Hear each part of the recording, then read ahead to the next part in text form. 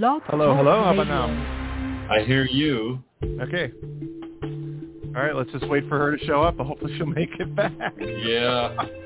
Welcome to Season 6 of Oh Eye my on the God. Future Still logged in. with Lady Fontaine and co-hosts Jim Elkin and Paul LaPlaca. To schedule a reading or learn more about Lady Fontaine, also known as America's #1 love psychic, be sure to check out Lady Fontaine's website at ladyfontaine.com. Now, here's Lady Fontaine with co-hosts Jim Elkin and Paul LaPlaca.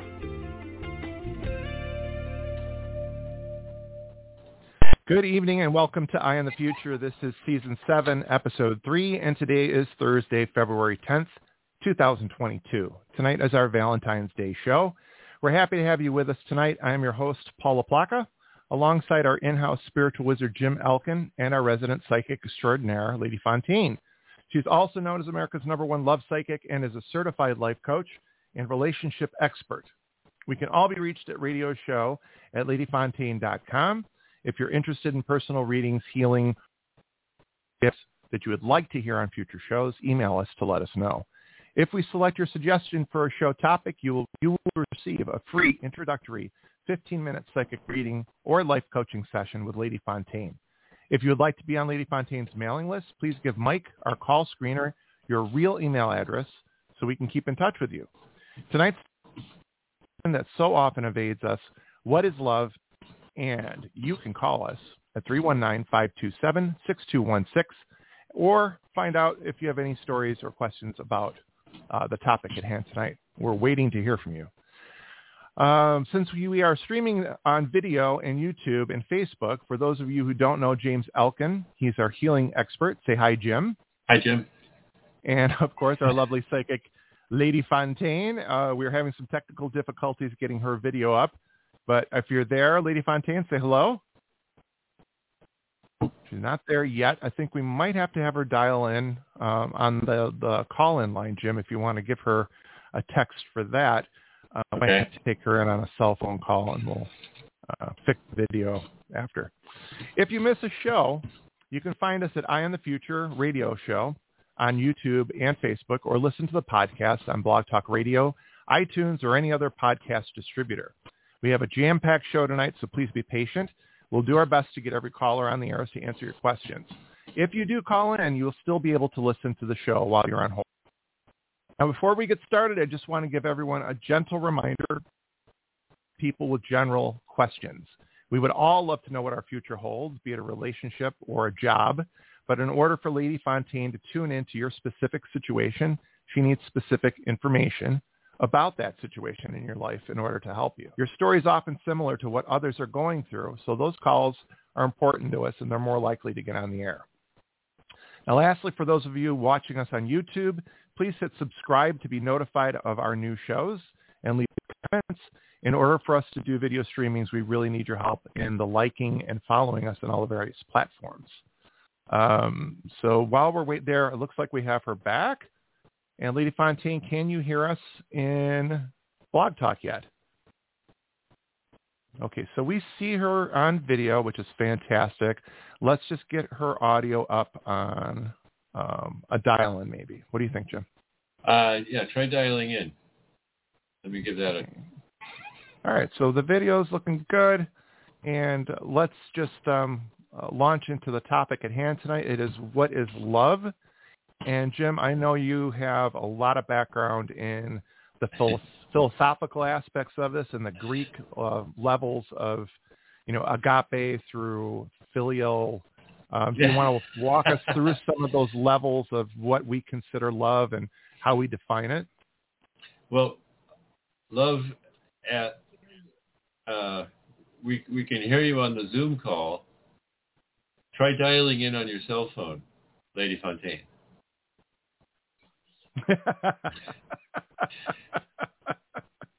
Look on Facebook.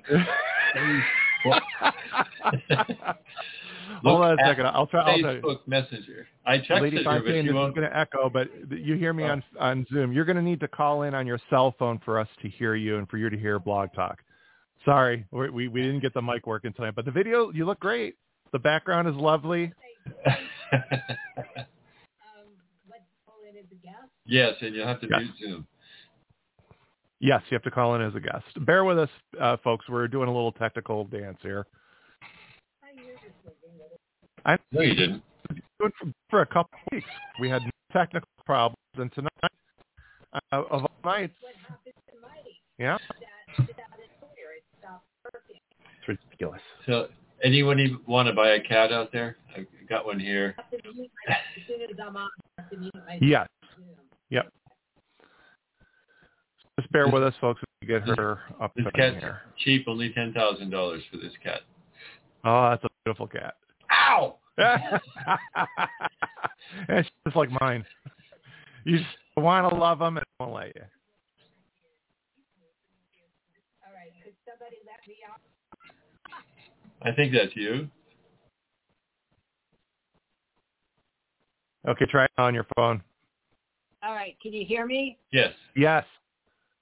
All right, can you hear me good enough so I have to hold the phone or what? You're You're going to doing have to hold the fine, phone just up like when you that. talk. Yeah. All right. All right, it's going to take me a minute to bring up the script. This is smooth sailing. Do we have a lot of callers that are experiencing this snag? Not yet. We have tons of callers. We have tons of We have time. hundreds All right, of callers. good. We're very well liked. Hundreds of callers. Very popular. Oh, Oh, yeah, God. I didn't see that. Yeah, you're right. Yes, we're But aren't we're you ready getting like a feedback Don't worry thing, about it. whatever? It's not as good as your normal mic, but we'll make do. It'll be fine. All right. All right. So let me just open the script. All right. So All right, so we're throwing it to you. you. All right. We're right up All to right, you. So, all right. So happy Valentine's. Yeah, thanks. You too. So do you guys have any plans? Plans? Like For this Mr. weekend? Newlywed. Oh, got it, Jim. Do you have plans? Yeah, I'm going to watch the Olympics. Exactly. We're and big Mr. Olympic Newlywed fans is here. watching the Olympics? We are huge Olympic fans here, as well as the Super Bowl Sunday. So this weekend is going to be full of exciting athletic competitions that we'll be watching from our couch. We'll be affectionately watching the Olympics. Yes. And what about on Monday? What's your excuse on Monday? On Monday, I've got some plans, but again, she's in the other room, so I'm not going to say anything specifically. Right. But I have. Right. I'm definitely No. We're not asking for any to break any secrets. Especially, you were able to keep the most important secret that you were going to elope. Yes, exactly. Oh my God! So before the show, Jim and I were just trying to figure out how many marriages we have between all of us. So this is your third marriage, all right? And Jim has had 3, and I've had 1, so we're at 7. Oof, too much. And the reason why I'm bringing this up, and it's a very important thing, is that as soon as I posted on Facebook that our topic for tonight is love, we started getting some emails in, and actually a couple of people told Star that they would like to call in and get a male opinion on something. So I don't know if that means they don't want to talk to me or they just also want. We'll see if and when they call in. But I encourage people, if they're out there, and we've got 2 men with a decent amount of marital experience here and relationship experience. If you're interested in getting a male's perspective on something, we've got 2 waiting here for your calls. And if you happen to want to talk to me, I'm here too. I have my degree in psychology, and I'm a relationship expert and a psychic. So I can help you on a lot of different avenues if you want. But you're not a guy, so it doesn't work. Yep. Right, that's true. I don't have a male perspective. I could actually use a male perspective on something, but we'll get to that later on if we have time. If we don't, then that's just too bad. So what I did want to say here today is that our topic for today is obviously what is love. So there's some things that I'm going to cover today that are typical, opinions from a psychologist or a relationship expert perspective. But what I do want you to keep in mind is that that's sort of like a baseline. But what we're always going to defer to is what our experiences in life were. Everything traces back to your childhood.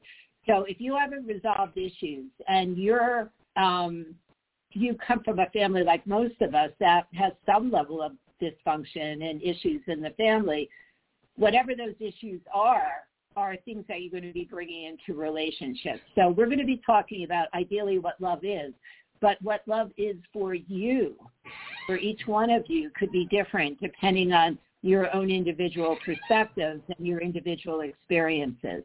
And an example is if you come from a very supportive family, most likely you've got the bar very high in relationships, and you're going to demand a certain level of, or expect a certain level of, what's the word, Jim? I don't want to say perfection, but certain level of... Certain level, yeah, of, well, perfection, yeah. What's the word? It's a certain level of something, comfort, happiness, support, whatever it is. If you fulfillment? come from a supportive family. Customer satisfaction. Fulfillment or satisfaction, yeah. Good word. Yeah, I mean, that's a word we could use.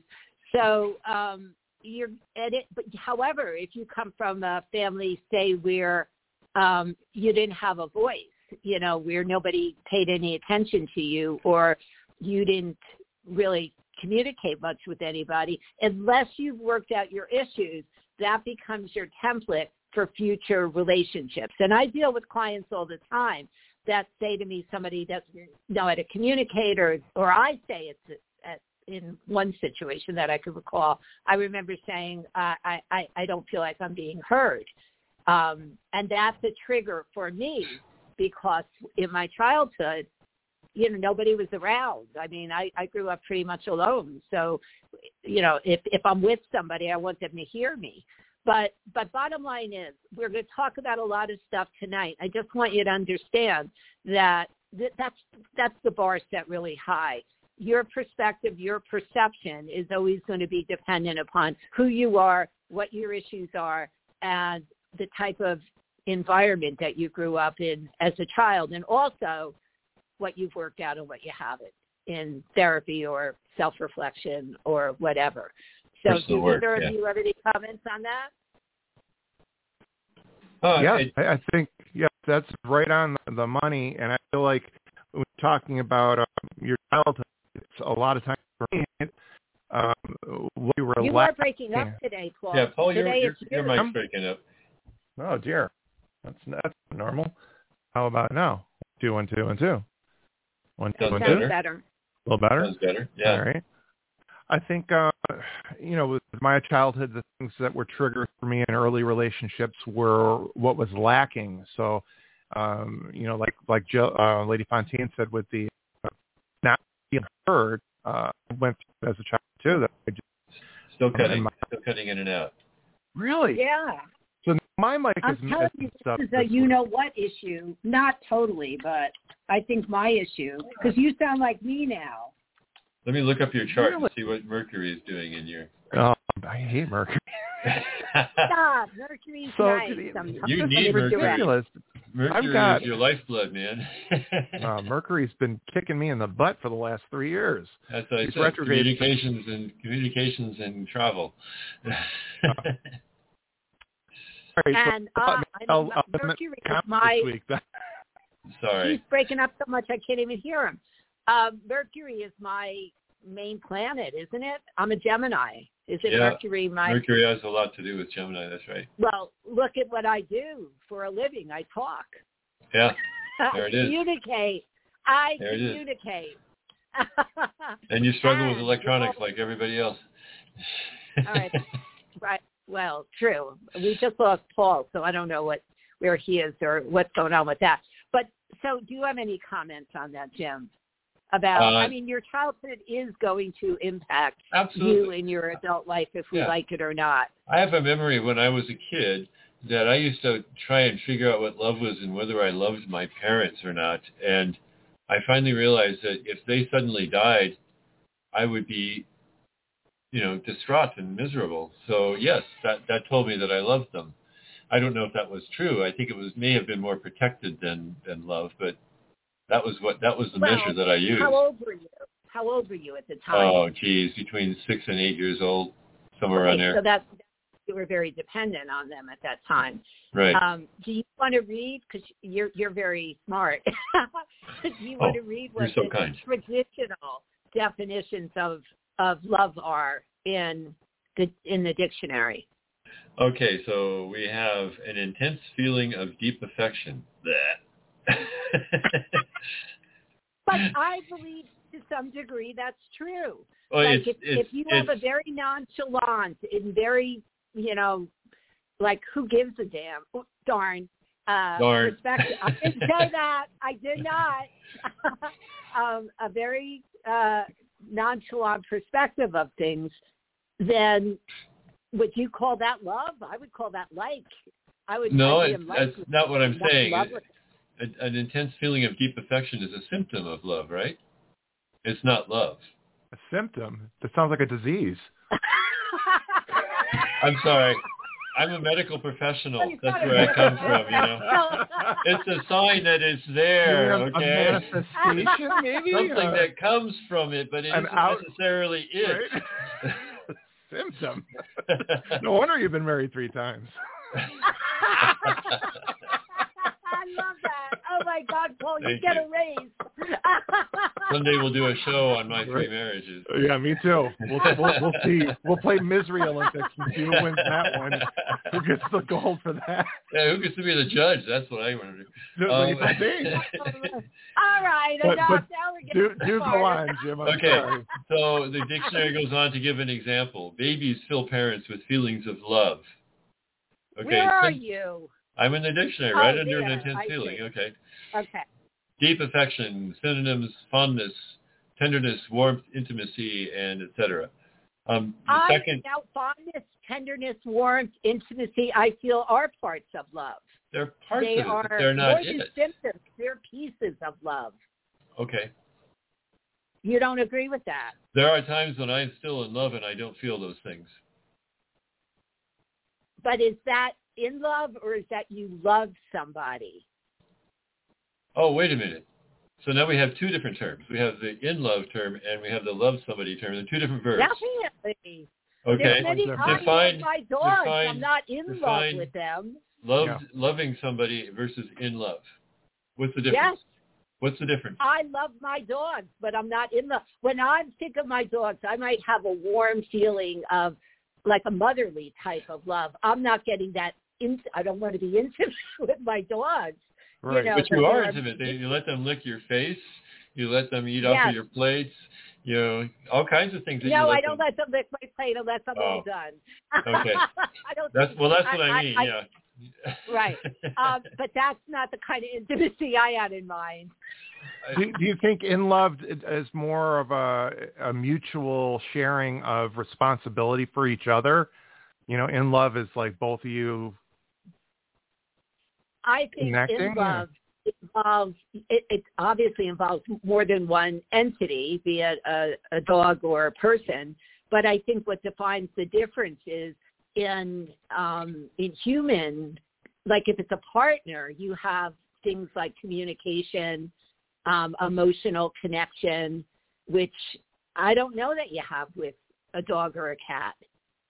You have a different kind of communication and a different kind of emotional connection. I don't feel like, I did love her. Oh, you don't see her. Let's see if I can get her here. It's hard she comes and goes. Crystal is over there. Crystal and Coco, they were exceptions. Man, did I love them. So I don't know what the answer is. All I know is that when I'm in love with somebody, I have those feelings of fondness, tenderness, warmth, and intimacy towards somebody. And when I say intimacy, I mean emotional and or physical or whatever else. So, and if you've been waiting for an hour in a restaurant for them to show up and they said they would be there an hour earlier and they didn't, are you still feeling those things? I would still love them, but I'd be pretty pissed if they didn't contact me. Okay, that's my point. Love is more than just feelings. Yeah. It's evolved. It's something bigger that you've opened yourself up to this person, so it's a bond of trust in spite of what they do. I agree. And you used the word when we were discussing this show last week. What was that word? I don't know. Because of the C. Because of the C? I can't say that word. What did he say? I can't say that word on the radio. What did he say? Commitment. You can say it, Jim. It's commitment. Say it. Oh, that word. Oh. Oh, you were talking about that other C word. You don't ever say that word in front of a lady. Oh, no. Not that one. Ever. That's a marriage ender right there. I just want everybody to know that I have a great mic here. I can't tonight. I have to settle for my phone. Tonight the iPhone is the app. Okay. Wow. Or tonight, yes. Back to the diversion of the topic here. What you guys were saying about the difference between love and in love. The only time I've ever really heard that is when someone's trying a really crappy way to get out of a relationship. They say, I love you, but I'm not in love with you. Oh, yeah. And I think that's such a cop-out, because it's like you're trying to get out of it and still say you still love that person. But so it means you're not romantic. You're not romantic towards that person, but you still have a desire for closeness. Yeah, or you just something. Now that we're speaking of stuff like that, tell me if you sent this to somebody, or if you received this from someone, what would you think? 3 things you cannot recover in life. And we've all heard this. The moment after it's missed, the word after it's said, and the time after it's wasted. How would you interpret that? I love that. I think that's it's a direction for how you should approach your life, and it's a guiding mantra, I would say. That's how you should live your life. Although I'm a little concerned about the judgment on wasted, because I don't know if wasted time is necessarily right. A bad thing. Depends on what it's about. You know, if you were doing that instead of something that you knew you should be doing, that's a different thing. But if you're doing something because you want to rejuvenate yourself, or you want to dig deeper into who you are, but you're not being productive, then that could be a judgment that people would bear on a wasted idea. If you learn something through that time you spent, some people say, well, that was a waste of time. It's a waste of time if you didn't reflect on it and take something away from it, you know. I agree with that. So if you receive that text when you are having some issues in a relationship, would you take that as a positive, like somebody's encouraging you, just grasp this moment and let's go wherever it takes us? Or would you read it as, you know, you're really screwing up here, lady? Right. Depends on who sent it. Depends on what the last fight was. Yeah, there needs to be some context. Yeah. If that person showed up late at the restaurant and they made a big scene and yelled at her and said, you're always late, and I stomped out in a childish display of temper, and then she sent that to me, I would be like, well, sure, this all sounds great, but you know, you were late. How about like the female is saying, no, this isn't going to work, and the male is saying, oh, yes, this is, and the male sends it to the female. It sounds a little pushy to me. Yep. Unrequited love is never good, but the female interpreted it as he was saying you lost the moment. You're blowing it, or you blew it. Yeah. Yeah, that sounds terribly narcissistic to me, because your time with me is going to be the best time you ever had. Right. Because I am the center of the universe, and I know. You know, I agree. That's the message that's going in there. Right. Yeah. And without a doubt. I've definitely seen that. I've said things like that to women that have rebuffed my advances. I've definitely said things that are a little like, you don't know what you're missing kind of nonsense. Oh, I've been there, right? I've definitely said things like that after I've been told I love you, but just as a friend, I've been like, well, you can't get back the time you wasted. People need to come up with another line because that does get stale. That right? really does. That's kind of ridiculous. It really does. But all right. I was never bold enough to say that, by the way, just to let you know. You're bold enough. I don't believe that. I'm a Taurus, not an Aries. What can I say? Or a Leo. You're not a Leo, right? I'm not pushy enough to say, you're going to miss out if you don't. Oh, Leos say this kind of stuff all the time. I'm sure. So what do you do? What do I say? Do? Oh, okay. Thank you. Bye. Yep. Unless it's me. I don't even have to say anything and he gets nasty with me. We know it's you. You're not a love interest. Oh, well, I know that. Yeah. I know that, but I'm just, so that's how he treats his good friends. All right. Where are we in the script? I thought you were... Where are we? That's where we are. That's where we are. Oh my God. Okay, so number 2 is a great interest and pleasure in something. For instance, this love for football. No, the Olympics, not football. You were talking about that. Yeah. So that's love. That can be love for something. I love dogs. Right. I love riding on a motorcycle.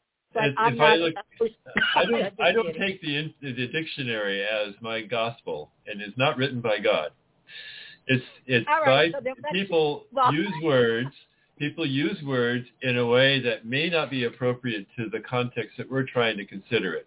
Right. As a linguist, I can say these things. Okay. It says underneath synonyms: liking, weakness, partiality, bent, leaning, proclivity, inclination. Those ideas means I, enjoy this, but it doesn't mean that I have an affection for it, that I want to protect it, or, all those other things. It just means that I like it. Well, that's the second line definition in the dictionary. So it's not as the primary is an intense feeling of deep affection. So we use the dictionary, us mere mortals use the dictionary as a baseline for what, what is commonly accepted. What is commonly accepted as the definition. But I definitely see that, an intense feeling of deep affection is not nearly enough of an explanation for what we call love. Well, we're going to talk more about that. And for tonight's show, I think we're primarily going to focus on romantic love, just to clarify that, opposed to, parent-child or, our pets or anything like that. Right. So this way we can focus in, because when we start taking calls, I really want to hear the stories, and I really want to be able to help people with whatever going on in their life, because love issues are the biggest problem. Right. Jim. So biggest challenge. Paul and I were chatting before you managed to resolve your conflict about the fact that there are 3. Yeah, you have it solved. There are 3 kinds of love in Greek, and it's a sad thing that we don't have them in English, because there's the agape, phileos, and eros. So agape, we don't really... Like friends or comfortable, isn't it? What? Like agape. Isn't that like... It's the highest form of love. It's the selfless.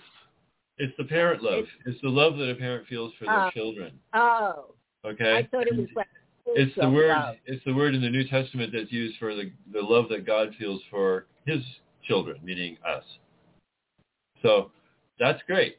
Phileos is brotherly love. So frater comes from that idea. The frater is a brother monk. Fraternity comes from that. Makes sense. And Phileos, Philadelphia, is the city of brotherly love, they call it, and that's because it's the Philadelphia, the city of love. But it's Phileos. It's not agape. It's not agape-delphia. It's Philadelphia. Paul, did you know that? Yes. Philadelphia? The city of brotherly love. Yeah. Which is funny because when you go down there. From the word. It ain't there. Yeah. They lost it. They kept the name, Well, but that's all. Yeah, I don't know. Go see an Eagles game and tell me how much brotherly love you're going to feel if you're from New York. Oh, yeah. But go on. And then there's eros, which is the love between two people. Romantic. Erotic love, right. Yes. But Right. It's not erotic. It's not just erotic, but erotic is the word we have that's cognate with that. That comes from that word in the Greek. And is that more like it's tied to the physical? Not or necessarily, but it's more romantic love. It's more the love between two people. All right. Or what did you say it is? Because I don't hear you in my headset either. Oh, it's not just erotic in the sense that we think of it in English. It's changed in its meaning to mean just that, but it really has to do more with the romance. All right. Right, romantic love. That's what I thought. My light almost went over here. I thought you saw an angel or a ghost. So, all right, should we take a caller here? Are we ready for a caller? I don't know. Let's do it with callers, and then we'll continue on. All right, let's do that. Let's talk to Melina. Hello, Melina. Hi, how are you? Hi, you there? Yes, so I'm here. How are you? Are you okay? Everything good? Good, yes. Okay. What's your story? What's going on with you? Well, since today's like the topic about love, so I've been going on dates, but I recently reunited with an old friend in December, and he came to visit, and I showed him around for a weekend, but I don't know if there was any possibility that it could have been more not serious, or he just wanted just to hang out for that weekend, because I kind of felt confused after. And he's busy, so I don't bother him that much. So I think we have his name on Blog Talk's call list, Lady Fontaine. So you should be able to see his name there. Yeah. Oh, all right. I see it. That's a different kind of name. Yeah. Should be easy for you to find. All right. So, all right. So the interesting part of it is, now what you described is kind of, I don't want to use the word mundane, but ordinary. You didn't really explain it to be anything extraordinary. However, when I do look at the energy, I actually do feel, I feel a couple things in his energy. I feel one that, not that it could have been more. It's almost like you both were almost open to that, even though he might not, because to me, the way he's coming through is he's hiding behind a mask. And when I see that, it usually means one of two things. Either they're afraid to let their feelings and emotions out, or they're hiding something. They're really like a mass murderer. And I'm not saying he is. I'm just using that as a joke. That was a joke. But it's usually that they have another woman somewhere, or that they're telling you they're divorced and they're really not divorced yet. It's usually something like that they're hiding. I'm not picking that part of it up with him at all. I'm feeling more of he's hiding feelings and emotions for you, because it does come through pretty ordinary. The irony is, though, you guys have a nice connection. I mean, I could feel, some nice energy between the two of you. So how much did you guys see each other when he was in visiting? So he came for like a weekend, because I told him that I was going to be busy, so he kept it for the Friday night to Sunday midday he stayed. And but the last time, so prior to that, we've been talking like a month via text, like on and off, because he's currently in grad school and he's busy. So, and I'm busy with my job, so we would talk via text when we could.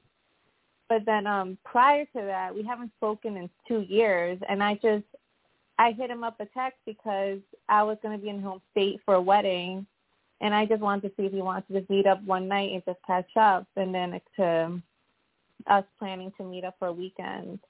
But after that, it's just texting just been very faint, and we kind of just stopped talking. And I don't want to bother him. So. No, and you're absolutely handling it the right way. I would highly recommend. It's not bothering him. Just don't chase after him. I mean, don't put yourself out there. My feeling always is that the man does, believe it or, I mean, if you want to believe this or not, and it's not the way it sounds, but the man sets the pace. And I don't mean that the way it sounds, but what I do mean is that if somebody is being very open with you, then that gives you the permission, that gives you the leeway to be open back, because they're going to be receptive towards that. If you try to be open and you try to put yourself out there when he's not in that same place, then you're going to get nowhere.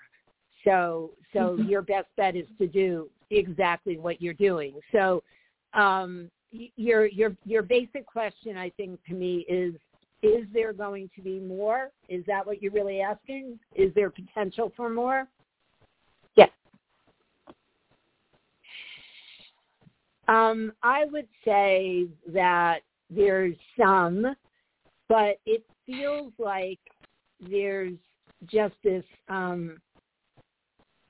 sort of like pattern that you guys have established that, it's almost like there's very little there because you guys haven't really sort of developed it more. Let me put it to you this way. If you don't reach out to him, I do feel he will eventually reach out to you, by text or whatever, hey, how you doing? And honestly, it doesn't feel like it's going to be like 2 years like it was before. But I would encourage you highly, do not reach out. I mean, let him reach out to you. And I honestly don't feel this is the man that you're going to spend the rest of your life with. There is some sort of connection, though, there. There is something that keeps on drawing me back in when I'm looking at the energy. So I would say there's some potential here. On a scale of 1 to 10, I'm not going to put it higher than a 5 because it just doesn't come through robust enough for me to put it through much higher. I agree with something that you said. You said he's in grad school, he's busy, and I do feel that is some of it. I honestly do. How far in grad school, how far along is he in grad school?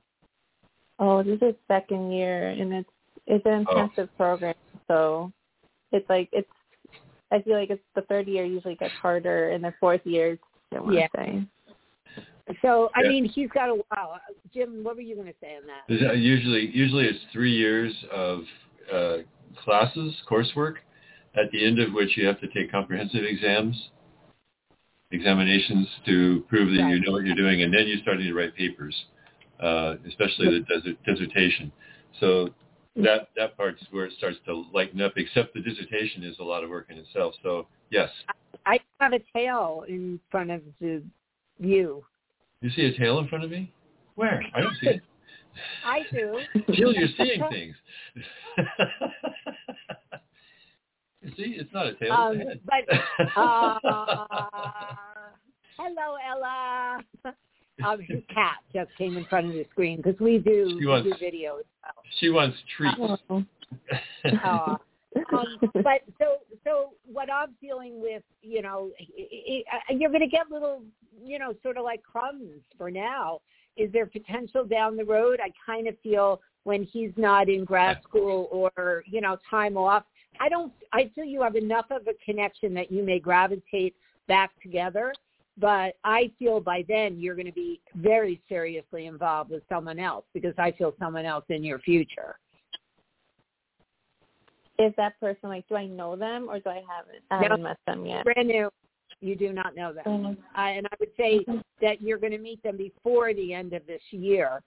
You may not really get serious until sometime the first quarter or second quarter of next year. But it's when you compare these relationships, you're going to say, I don't want to say his name in case we're not using it, but you're going to say who? it's going to be like a thing of the past, because you're going to see the difference. You're going to see the difference in some of the things we're going to talk about today. And I might actually start with really, how do you show love? What is love? Romantic love. What are the things that people do to show that romantic love? So I might start at the bottom of the script and move forward. But when I talk about those things, you're going to see that you're not getting it.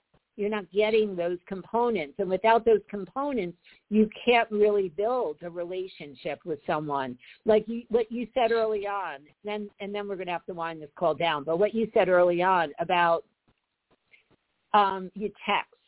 Well, that's the problem. And I know he's busy. I do know he's busy. And I know you're busy too. But if you're trying to build a relationship, you need to have that one-on-one time, be it in person, which, if he's away at school and you're in different cities, that might be a little bit more difficult. But then you need to spend time talking, sharing, communicating. Communication is the foundation of any relationship. If you don't have that real communication, then you're friends at best. And that's basically what I feel in the energy between the two of you is friends with kind of like an intriguing desire for more. So when the time is right, I do believe he will step forward. But based on what Jim said and what I know from an educational standpoint, it's tough. I mean, when you're in grad school, it's not easy. And I believe he's focused on getting his education. So, so right now he's choosing not to make relationships the number one priority. But I find with many people, and myself included, and there's probably a name for this, I just can't think other than not a good word. Sometimes you get so enthralled and wound up in the relationship that it makes it more difficult to just, kind of function. What is that called? Obsession, I guess. Obsession, yeah. Yeah. But I see that a lot, and that some people choose not to get involved because they don't want to go through that turmoil and it's really learning how to pace things. What I often tell clients is, at the beginning of a relationship should be like a job interview. You see what qualifications they have and what they bring to the table. And I don't mean to make it so clinical, or whatever, but when you jump in with your heart on day one, you're going to be disappointed because you don't know a person. And there's a lot to see. And the other thing that I'm a real fanatic about is, men and women can promise you the world, but it's really what they deliver on. And, in text, it's hard to get to that level. And to really, because, the inflection of your voice and, sometimes just that silence after something is very meaningful in dialogue and conversation. So with him, I'm going to say right now, you've got a while before he's going to really step forward vehemently. There may be a time that he does step forward vehemently, but this is not the time.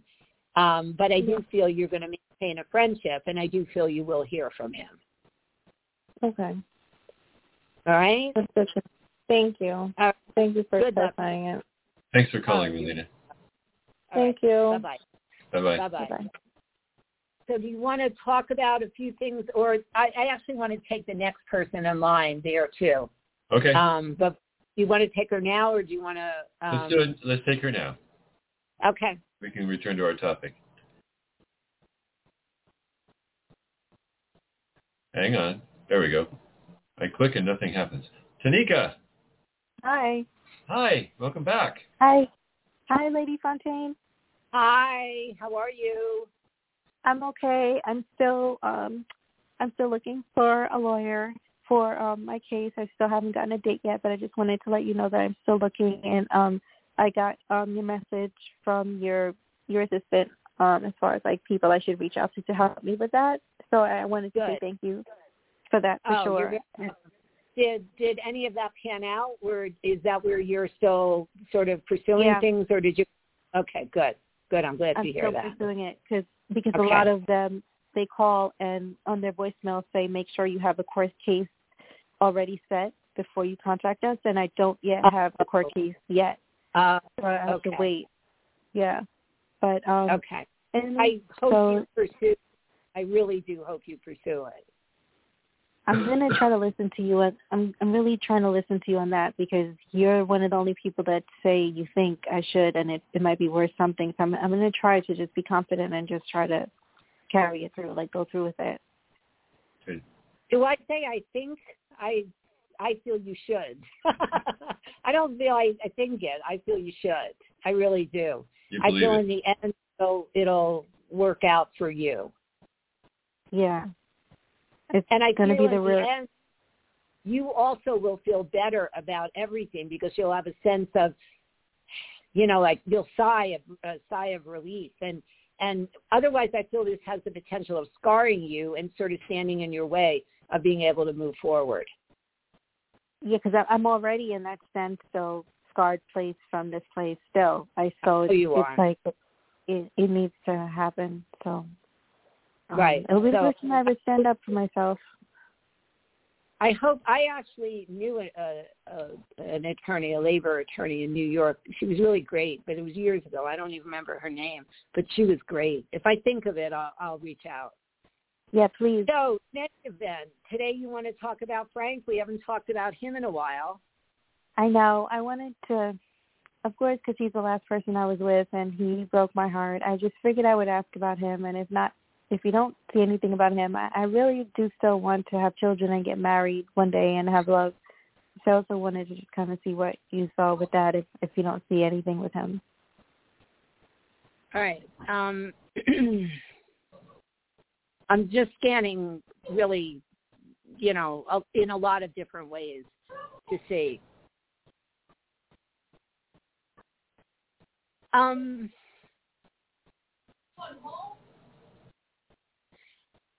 right, so this is what my guides are saying to me, that they want me to pass on to you.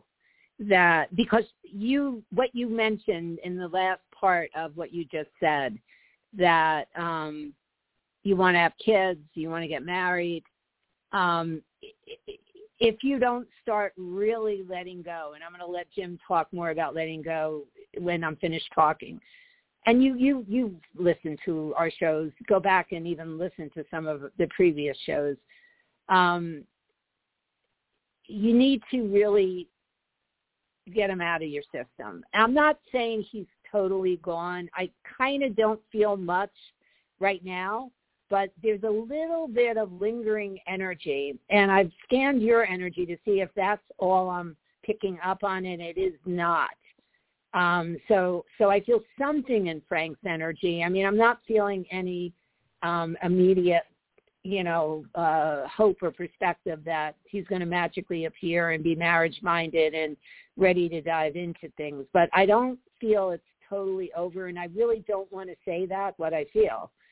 But my very strong advice to you is to try to put that behind you. And like I said, I'm going to let Jim talk about letting go for a minute and try to move forward, because if marriage and children are so important to you, this is what's holding you back. It's still so much there, even with all the other stuff going on in your life right now, Tanika.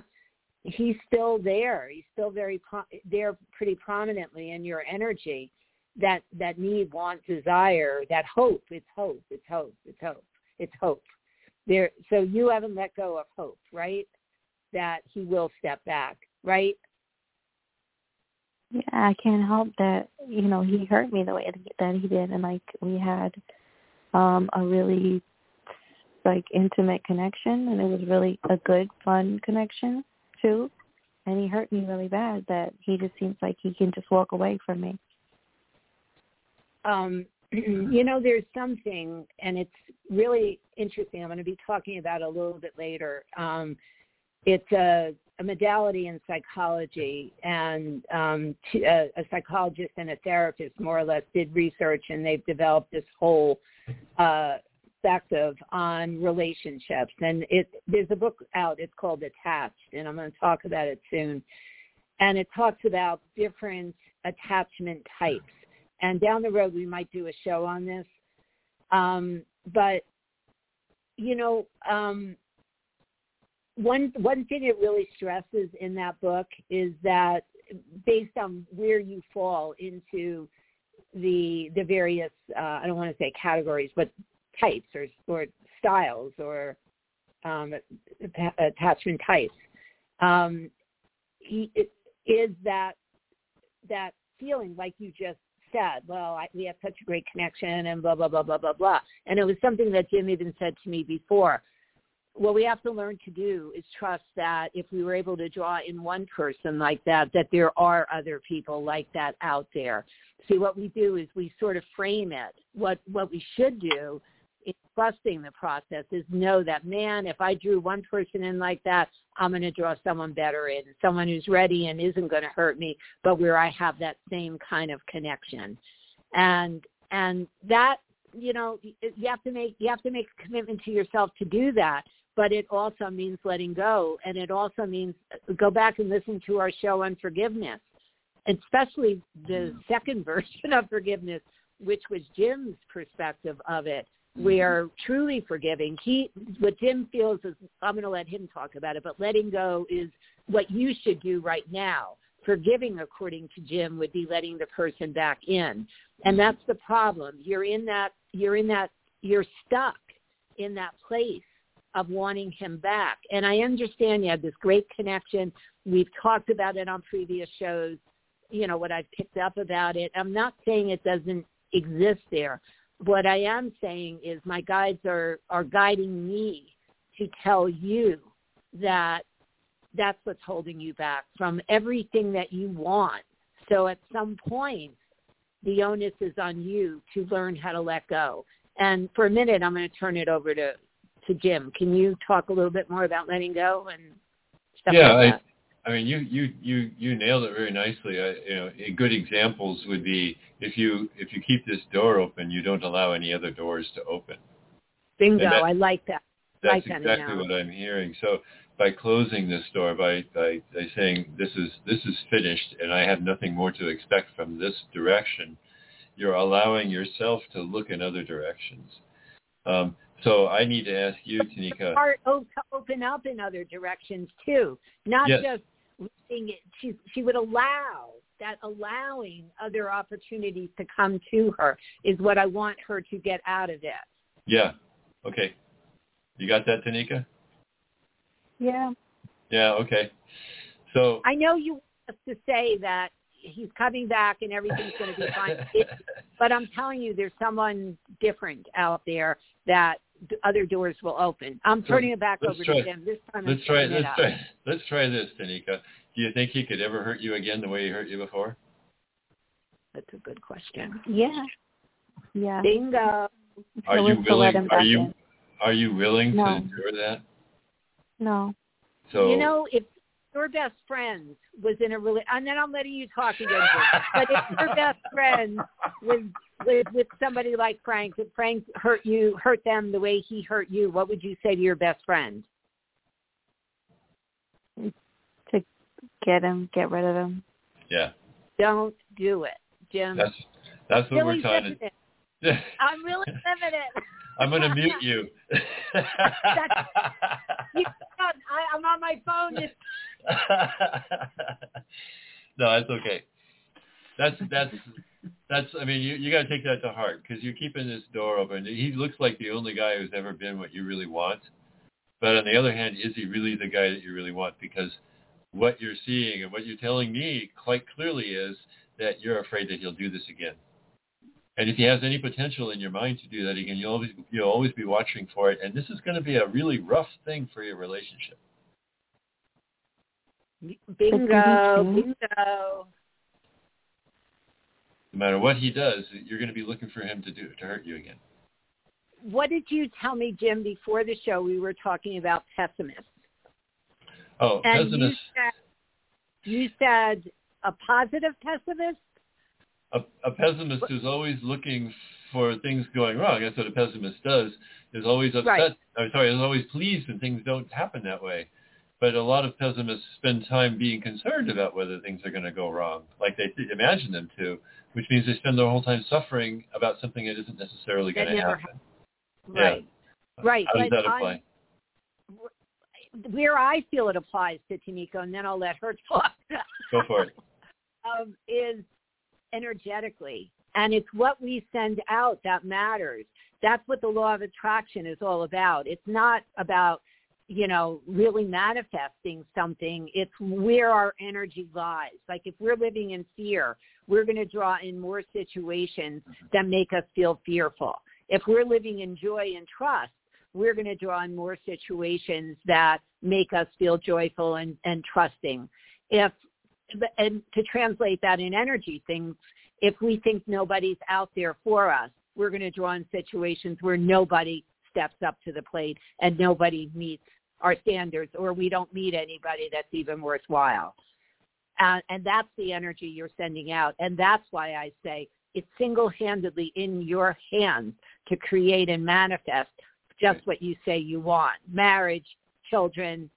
But you've got to trust that there's someone. I almost believe as soon as you open up and trust that there's someone else out there, things will work out whichever way they're supposed to, with Frank or whomever. So about closing the door, a great way to close the door is every time you open the door, that is every time you say, oh, I wish Frank were back, you can say, oh, but that's not going to happen. Gently, be kind to yourself, like you would be talking to a 5-year-old, and just gently say, that's not going to happen. And I'm going to have to do something else with that. And I'm, hoping there's another person coming. Right. Go ahead. Trusting that there's someone better coming is what I want her to do. It's all in energy. It's all what you send out is what you get back. And it's hard. I mean, it's hard. When everything gets back to normal with you, come see me and I'll work with you and get you on the right track. I mean, as I have not contacted him or spoken to him, I've just been here by myself. I've just kind of been in isolation. Has he changed, or are things going to change for me, like coming soon or anything? Because I've left him alone, Right, and that's the best thing to do right now is leave him alone. But he hasn't gone through a 180 that's going to totally shift and change him and him suddenly be ready for what you really desire in life. That hasn't happened. And again, it's not what you're doing, it's what you're believing. Your beliefs are deep-seated, and they're what drives the outcome of what we draw into our lives. So right now, I just don't feel he's at a point where, he's gone through major changes. What I will say is that I do feel he thinks about you, and I do feel you, as much as you feel that amazing connection that you shared, I believe he did, and he recognizes it as well. I feel he deals with a sense of, how do you go back when you've been such a dog in how he treated you, and how do you rebuild from there? And I don't know that he has the skills to do it either, but it's not ready. The timing isn't right, but you are in the driver's seat because you could decide, do you want to wait another, how many years has it been?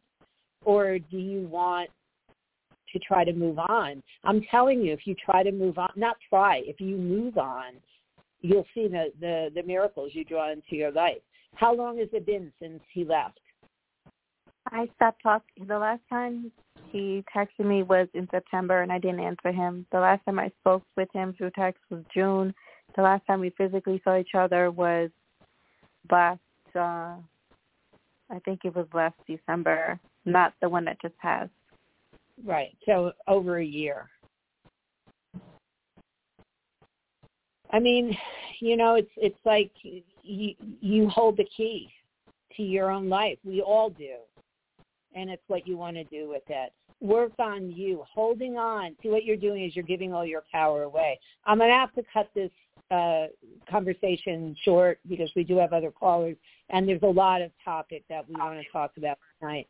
But there, you know, you have all the power, but you're choosing to give it away. You're basically saying that if he comes back, I'll be happy and I'll have the potential of having everything that I want. But until that happens, I have nothing. I'll sit here alone and I'll have nothing. And when you send that out to the universe, that's exactly what you get back. The way to get him back is to start having something. That's why I want you to rebuild your life with that other issue and not let people walk all over you, because that's what you're allowing him to do, and that's what you're allowing the other situation. You know, define your boundaries very clearly, and either someone lives up to that boundary or that I don't like to use the word expectation, but that requirement, or they don't. And right now, even though you have that great connection, he didn't, and he hurt you. And I don't remember the details of what happened, but he's not there right now. And do you think he's sitting around worrying about you right now? I mean, think of how different your life would be right now if you had a partner that was supportive to you. Right. Because that's what you need. Then we'll continue this at another time, all right? Because I got to go. But did that help? Did that answer any of your questions? Yes. I hope it gives you bigger insight in a bigger way into what to do. But I'll follow up with you by email. Yeah. Okay. All right. Thanks for calling, Tanika. Thank you, Lady Fontaine. Right. Thank you, guys. You're Bye-bye. very welcome. Take care. Bye-bye. I almost hung up. No, don't do that. All right. So I actually want to start at the end, like I said, because I don't want to miss telling this, because a lot of people think love and Tanika's situation, and I know they had a phenomenal connection, and they did, and a lot of people have great connections, but if it's not followed with certain characteristics, then a relationship is going to be doomed for failure. So I do want to start with discussing really what those pieces of a relationship are, and then I'm going to backtrack to really more about love and what it is. But one of the primary things, and I'm going to make myself a laughing joke in a minute. This is funny. It really is funny. I can't wait. One of the most important things is that you do need, I believe communication is first and foremost above anything. If you don't communicate, and what happens is when one partner is either very distant or not communicating, the other person is not knowing what's going on, and either whatever happens in the relationship is a total surprise to them, or you're building up that anxiety and that unknown, those unknown feelings, and you're not creating that stable, secure environment in a relationship, which is mandatory. So you have to be willing to communicate. And the most important way to communicate is to be very open and vulnerable. Now, that's the part that I'm going to make a laughing joke out of myself. When I was married to Lewis, and then I went into therapy because I wanted to divorce him and I wanted to figure out why I stayed in that relationship. I remember my therapist said to me, are you willing to be vulnerable? And I went, is that part of it? Yeah. I had no idea back then. I didn't. I wasn't emotionally mature enough. I mean, I looked at her, what? Vulnerability, is that part of it? I had no idea. And now I believe it's one of the top two things, communication and vulnerability. If you don't have that, you don't have a relationship. Right. And that's another thing I want to talk about is honesty. It's not even on my list, I don't think, here. But how important is honesty to you in a relationship? Either one, whoever wants to jump in. Well, I think if you're going with vulnerability and honesty, you have to, the root of that is trust. So that is, you have to have that as a foundation before you can have anything. And I think it's critical. Honesty is very important, and trust is, that's the key. I agree. Jim, you agree with that, right? Yeah. I can't be vulnerable around someone I don't trust. I would agree 100%. So I'm with you on that. I can't be honest around someone I don't trust because they can't. Well, I think honesty and vulnerability are intimately related. That, vulnerability is a form of honesty.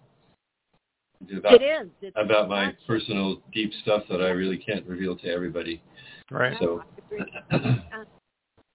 So how would you feel if in an early part of a relationship you caught somebody in something that wasn't totally honest? Would you wipe that person off of your plate totally, or would you somehow balance it or give them another chance or what? And I know it depends on the degree of what I think it would depend. It's all about context, of course. The whole situation has to be judged in its own terms. Excuse me. Gesundheit. God bless. Thank you. Which one? I'll take it. Which God? Yeah, which God? Name a few and I'll pick one. That's his Buddhist Hindu perspective speaking there. Actually, I got that from a pretty powerful tantric teacher. Somebody said, God bless you. And she said, oh, really? Thank you. Which one? I think that was cute. But let's assume it wasn't like somebody telling a horrible lie or anything, but it was so early in a relationship that someone made an assumption that how can I trust this? I think it's important to call them on it. I do too. But would you still give them more opportunities? Let's assume the person said, all right, yeah, you're right. I'm embarrassed and blah, blah, blah, blah, blah, blah, blah. Then you give them another chance. The way I look at it is like this. If I catch them on it, they say, yeah, you're right, and I own it. Then I'll turn around and say to myself, okay, that means that this person may have been hiding that stuff because they were concerned about how I would react. And now that they know I won't react badly to it, let's see what happens. And what happens if you react badly to it? Well, everybody's damaged. I mean, because we've had such a really rotten growing up and learning about these kinds of ideas, that everybody's gotten into bad habits about these things. It's like, I'm not going to go into examples. So I feel like people need to be given more space in order to be able to find a place to be able to be that. But I'm not going to give them a lot of room for that. But I'm going to give them a little room. Right, that's the Buddhist perspective, and also not to react right away. Isn't that the Buddhist perspective? I don't know if it's necessarily Buddhist, but I think it's healthy. Otherwise, we're just going to have a bunch of people running around not trusting each other because they know they're lying, but they're not going to point it out to each other. No, I think it's important to point it out. Mm-hmm. I do, and which ties right into the next point, which is be willing to forgive. Mm-hmm. And that's tough sometimes. I guess it depends on what happens, what you have to forgive. We had a show on forgiveness, so we went into pretty great lengths on that. And then the next one, which I think is critical, and it's sort of what you were just saying, Jim, is to be willing to own it and apologize. I mean, most people don't, and that mm-hmm. just makes the problem so much worse. Mm-hmm. That they let it escalate, or they won't own it, or they'll typical narcissist, blame someone else. Mm-hmm. But or they'll blame you. Right. Well, that's what blame someone other themselves. But I think owning your actions and be willing to apologize sincerely. And then it is the onus on that other person. If they forgive them, then they have to forgive them and not keep bringing it up like someone I know. Oh. No, I'm guilty. Okay. What's me? Boy, I thought I was getting a left-handed slap there. All right. So then this is obvious. Let them know that you care. I think that that's important. And I think that, I deal with this a lot with clients where they'll tell me, I'll tell them what I pick up, and I'll say to them, I'm sure he or she must have said that to you. And they'll say, no, they don't ever say anything. How long would either one of you last in a relationship if somebody wasn't telling you how they felt about you? Good, bad, or indifferent. Once it's pretty obvious that that's not happening, that they're not telling me about their feelings, that doesn't go very long. Yeah. Right. I don't have much trust for them because it's a habit, and they can't get out of that habit easily unless they start practicing it. And if they don't practice it, then I'm the person they're supposed to practice on. Yeah, but we know that people don't change. And how many years do you want to spend while someone's trying to figure things out? I'm not talking years. I'm talking, I need to give them a chance to show me that there's something different going on, and then I'll say, okay, this is done. Because let's assume that somebody for 50 years or 60 years or whatever the number is has had a certain personality trait. Do you really think they're capable of? I can't throw anybody into the garbage. I have to give everybody an opportunity. I have to give everybody a chance. I think that's nice. Paul, do you have anything to say on this? I think it's a really beautiful way of looking at the world and carrying yourself. Something I think we should strive for. It's difficult for me to give some people the room. In particular, there's a specific person in my life that has caused so much emotional damage that my boundaries are set pretty high and far away from me. And that's right. Not, I guess that's in Jim's definition, that's I haven't been able to forgive. And I guess that's true because or let go, either way. How many times do you need to be kicked in the teeth before you say, I'm not going to let you do that anymore? Exactly. So that's where I am with that level of forgiveness. Exactly. Eventually, I want to get to the point where I can say, I wish nothing the best but the best for you. And I'll keep saying that until it's true. But I'm not even there yet with this situation because it's just it's like over. that Jewish blessing. May God bless and keep the Tzar far away from us. Yeah. No, I wish I had a little bit more of that for general purposes, but I think Jim's right. You've got to allow people room to either make the error or redeem themselves. And if you believe in somebody and you trust them, sometimes that's all they need in order to break out and become who they should be. Is someone believing in them and saying, I think you can be a good person. So some people need that. Mm-hmm. They need someone to believe in them. How much time do you give a person, though? It depends on the circumstances. It all changes, and it's like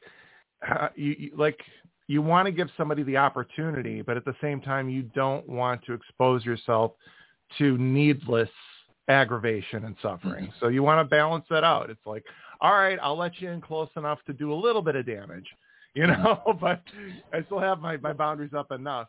And if you screw me over, then I can put the door up and just push you back some more. So right. You've got to protect. I think everyone needs to be as gentle as they can with everybody, but still not sacrifice their own sanity. It's too hard to be that giving. Be gentle, but not stupid. Right? Certain people just trigger you in different ways because of certain behaviors. So your tolerance level is lower, and some people is higher. There are people that I click with so well that, I can't even remember, any difficulty. And then there's other people that everything they say triggers me. Right, it rubs you the wrong way. Right. And that's how I... That's everything. Yeah. The universe is sending them to you in order to challenge you, to be more forgiving and to be more... Don't ever pray for patience. I mean, don't ever pray for patience. No, bad idea.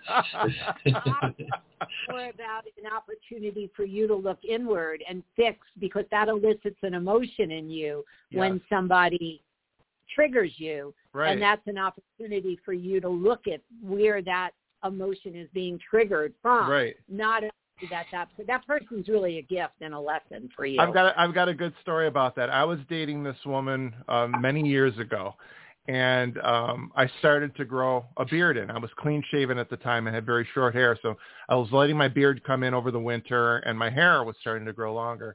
And she told me a story that when she was like 8 or 9 years old, she had a babysitter, this guy who had a beard and long hair, who was very verbally and mentally abusive to her. So this beard and the hair was triggering her, and she's like, "Wow, I'm sorry, but I'm just, I'm finding you less and less attractive, and this happened to me, and blah blah blah."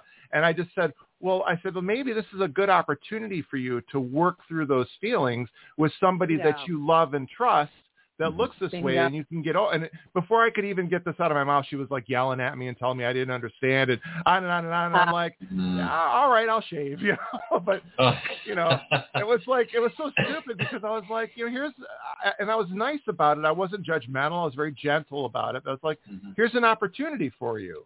You can get over this trigger, because I love you and you love me, and I have a beard, But when you're triggered, it is so hard to see straight. I know that personally. It is so difficult. It really, really is. Well, she was 2 marriages ago, and she's been through 2 marriages, and I haven't seen her in 15, 20 years, so I'm sure she still has the same problem. And I'm like, you could have fixed it. Right, exactly. And at least you could have come to understand it and help to incorporate it into your tools. Perhaps saying, did I change or did my face change? Yeah. Is what's going on behind the beard and everything now scary when it wasn't before? Yeah, so are you projecting? And right? Because that's true. And for her, she's going to walk around projecting on everybody with long hair and a beard as being someone who's going to hurt her and be abusive. And she's going to miss out on half of the male society out there, because the rest of them don't, the rest of us don't shave. Right. I don't have that issue, because I love men with facial hair. Me too. Here we are. What did you do at the beginning of the show when you said that Lady Fontaine is the one without the beard? Did you bypass that part? Well, you weren't on video, so I skipped that part of the script because it made no sense. It's like, there's Lady Fontaine without the face. She's not on the call.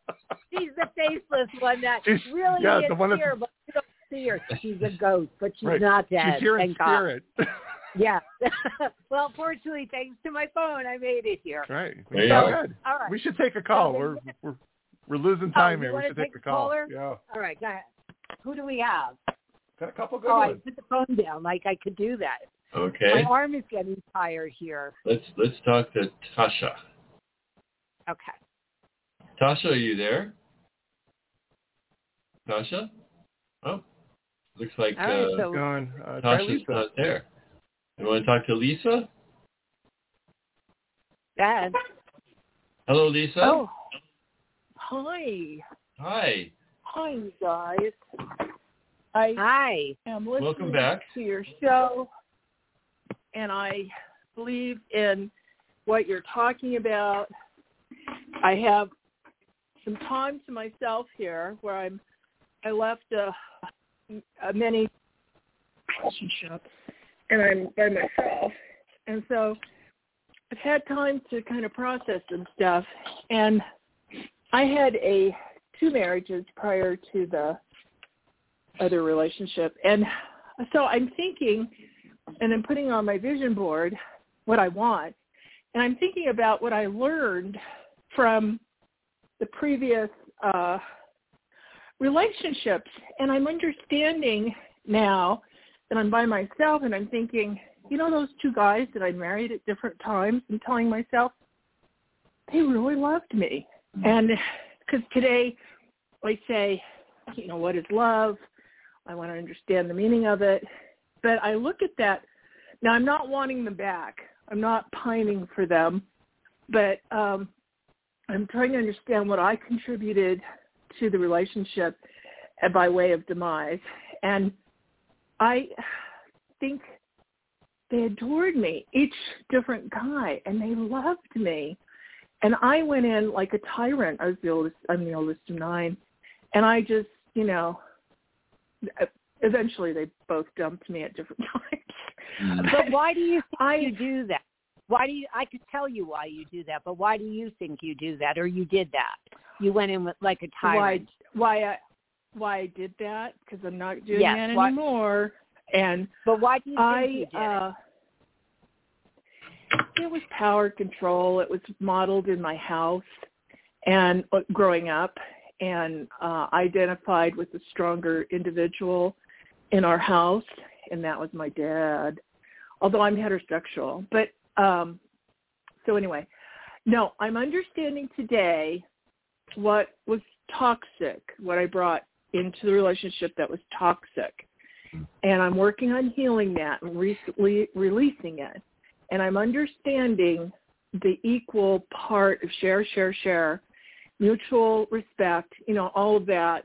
I'm working to, no, I know it. I mean, it's the only way. I have male friends, I have girlfriends, and that's what I bring to the table today, my moral compass and values and understanding. And that's what I would bring to a relationship. But, it's been recent, a lot of peeling the onion, like in the way of when I relocated 5.5 hours away to this new location, and I sit here, and I'm very busy, but I'm by myself. And so I knew that when I relocated, I was going to be working on my spiritual self and some other stuff. But I really realized recently, the epiphany was, I was saying, when I move, I know I'm going to take myself with me. But recently, when I didn't want to come home, and this place is, I'm here by myself. And I thought, you know what? I had the same feeling when I was living with that other person for a long time. I didn't want to go home, and I blamed it on them. No, it's about me. I didn't want to go home because I'm stuck with me. That's right. Right, exactly. And it is always, what you're sharing that. And when I could tell, I'll share this. When I decided to leave my ex-husband, I remembered that I was very angry. And I remember I was sitting on the stairs, putting on my sneakers to take Lucky out. You remember Lucky, Jim? Mm-hmm. Yeah. Like 5 years ago or so. And I realized that I was not really angry at him. I was angry at myself for putting myself in the situation. Okay. And that's why I went into therapy back then, to get myself out of that rut.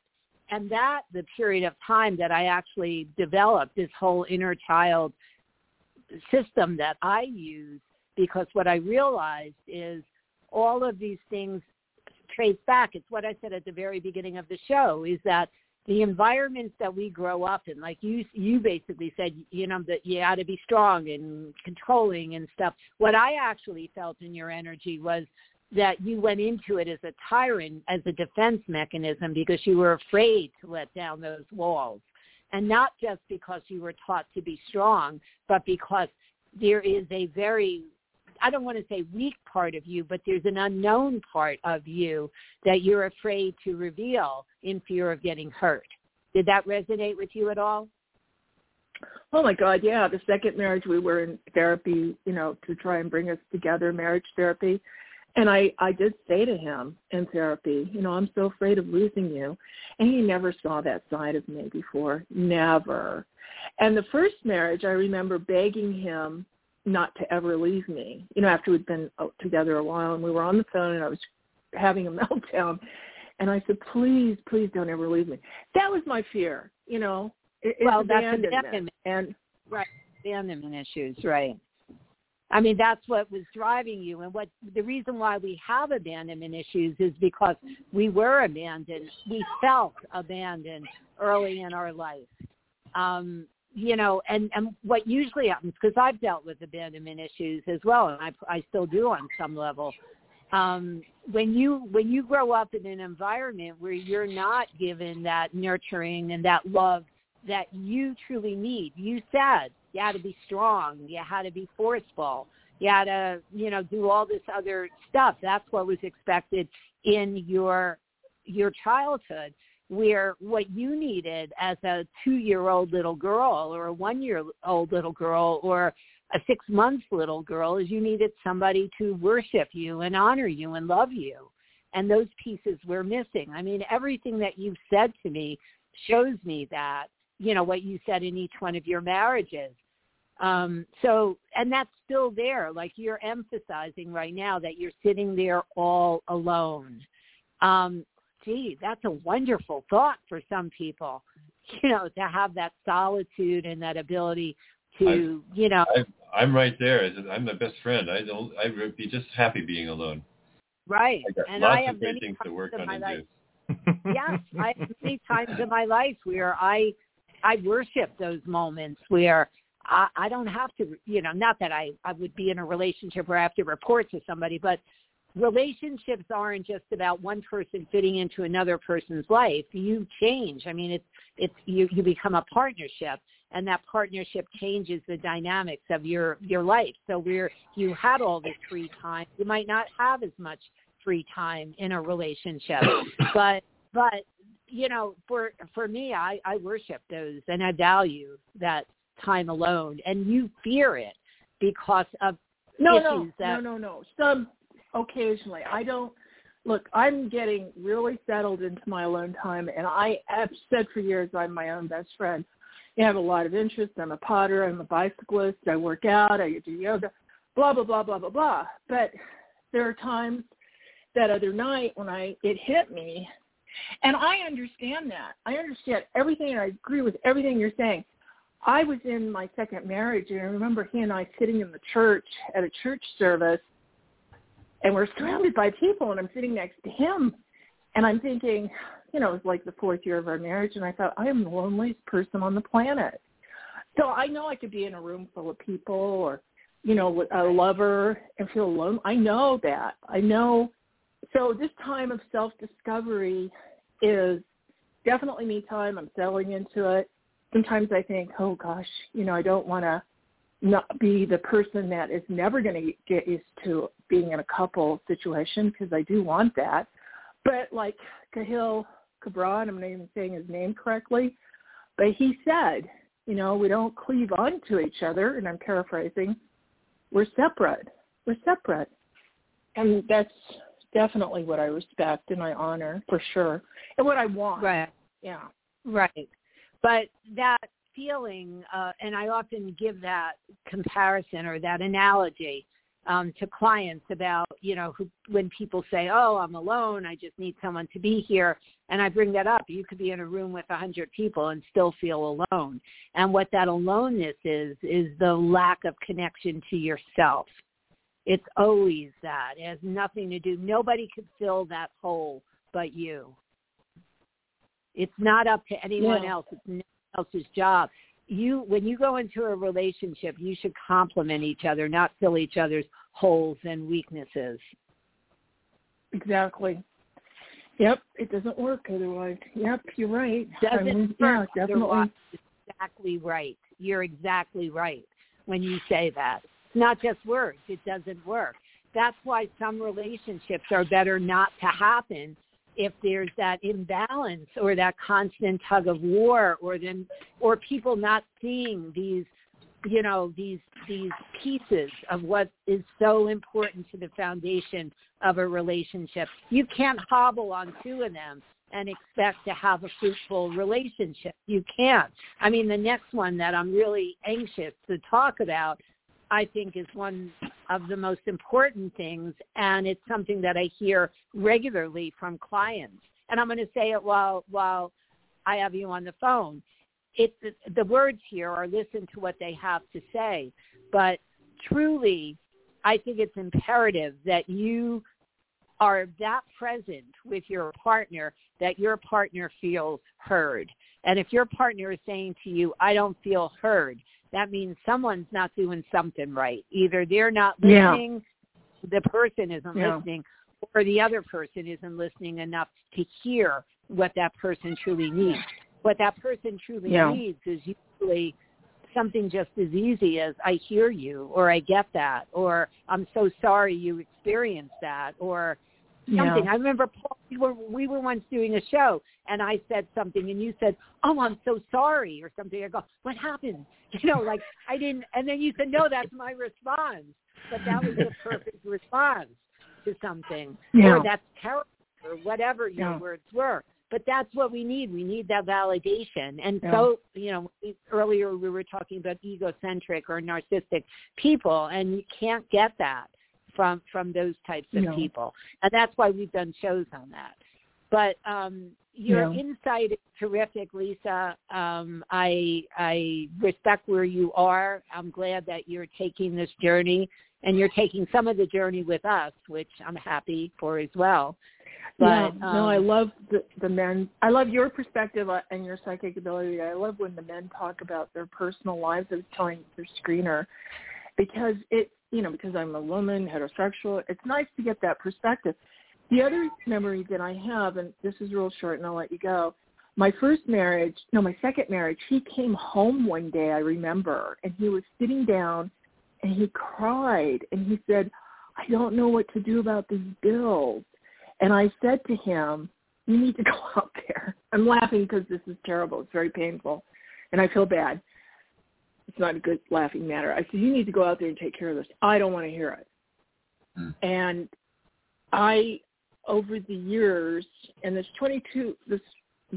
many decade long relationship I was in, I really wanted to work on seeing the person I was with as a true, as a human being, because they are human beings. They have blood, they have vessels, they have organs I have, and the emotions. I grew up in a home where we didn't value each other. We didn't at all. And that was something, part of my being a tyrant, and so if I ever had contact with him, I would say, for that, I'm sorry. That's where I would like to say my amends in that way. I don't live or die over that. I mean, it's only if we cross paths. But anyway, that's what I had to share. But I want to say the one thing that it ties into some of the previous shows we've done on forgiveness. When you hold that inside, the only person who gets hurt is you.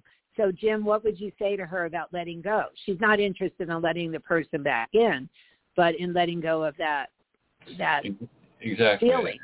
The feeling. The feeling is, I think it's a valuable feeling in that she has gratitude now. Yes. And that's a useful feeling. And to hold that as something as a gift that you can give him later. It doesn't mean you're trying to reestablish a relationship. It's just saying, God, no. Because I had that happen to me. My first wife actually reached out to me and said, all those awful things that I put in our divorce papers. I said, yeah, that's why I don't really want to be your friend anymore. And she said, well, what's funny is my second husband said the exact same things, and you never met him. She said, that's all my stuff, not yours. And that, to me, that sparked a new friendship that we never had before because all the yuck that she put into our divorce papers. Wow. So for me, that was a redeeming moment for us as friends, as people who had a good relationship at one point.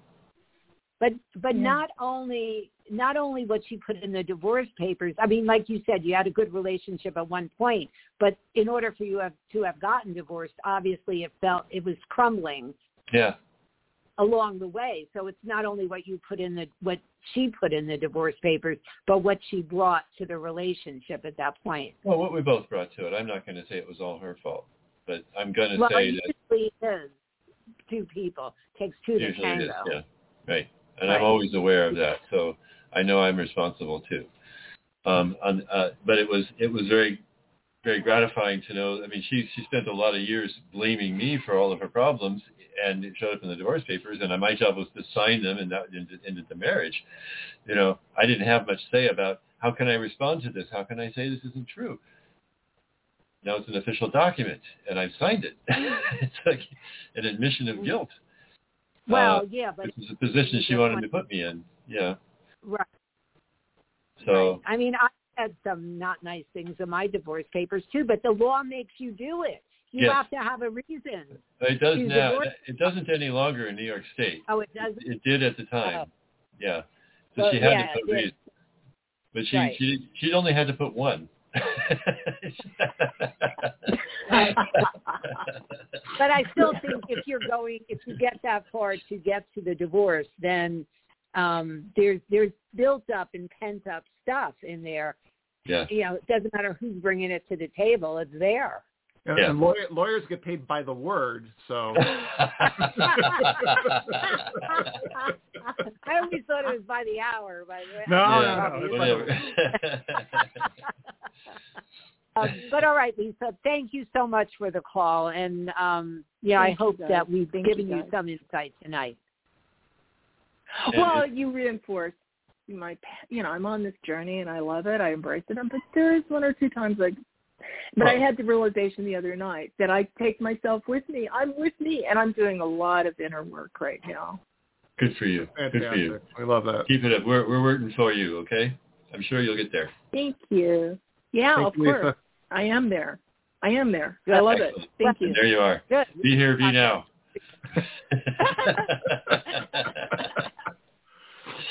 All right. I like it. Thank you. Bye. All righty. Bye-bye. Thank you. Bye. All right. So what I had said before while Lisa was on the phone is so important because that is so much what I hear from clients. And I have felt that as well. Rarely, because I won't spend time with somebody if they don't hear me. But it is something that's so important. And I believe if I have time today, if not, we'll do a show on it, to talk about these attachment styles. I believe part of it is that if you have opposing attachment styles,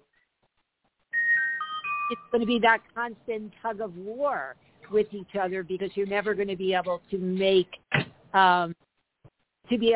connect or fully, you're not going to meet each other's needs. You're just not going to be able to because you're coming from different perspectives and different needs. What was that noise? That was Facebook Messenger telling me that that was my phone telling me something. I didn't turn it off. I'm sorry. It's off now. No, I didn't know if something happened to the show or because tonight's crazy. Let me check. I mean, it really is. So, all right. So then I just want to go to a couple more of these things. Go for it. Obvious thing is obviously you have to prioritize spending time with the other person. And I don't think a healthy relationship is built on spending all your time with anybody because I don't think that's healthy. I think people need to maintain their own interests, their own friends, their own whatever. But I do feel that a partner needs to feel that you are making them a priority. Like if all you care about is going out with your buddies drinking or riding a motorcycle and she doesn't go motorcycle riding with you, then she's going to feel left out. And, she's not going to feel like she's a priority. So I do feel that you have to prioritize spending time. And I do very much agree that at times you should do, like especially if you have a family, do date nights once a week or whatever so you have that quiet time with your partner. But I think it takes more than one night, a week to really connect with someone.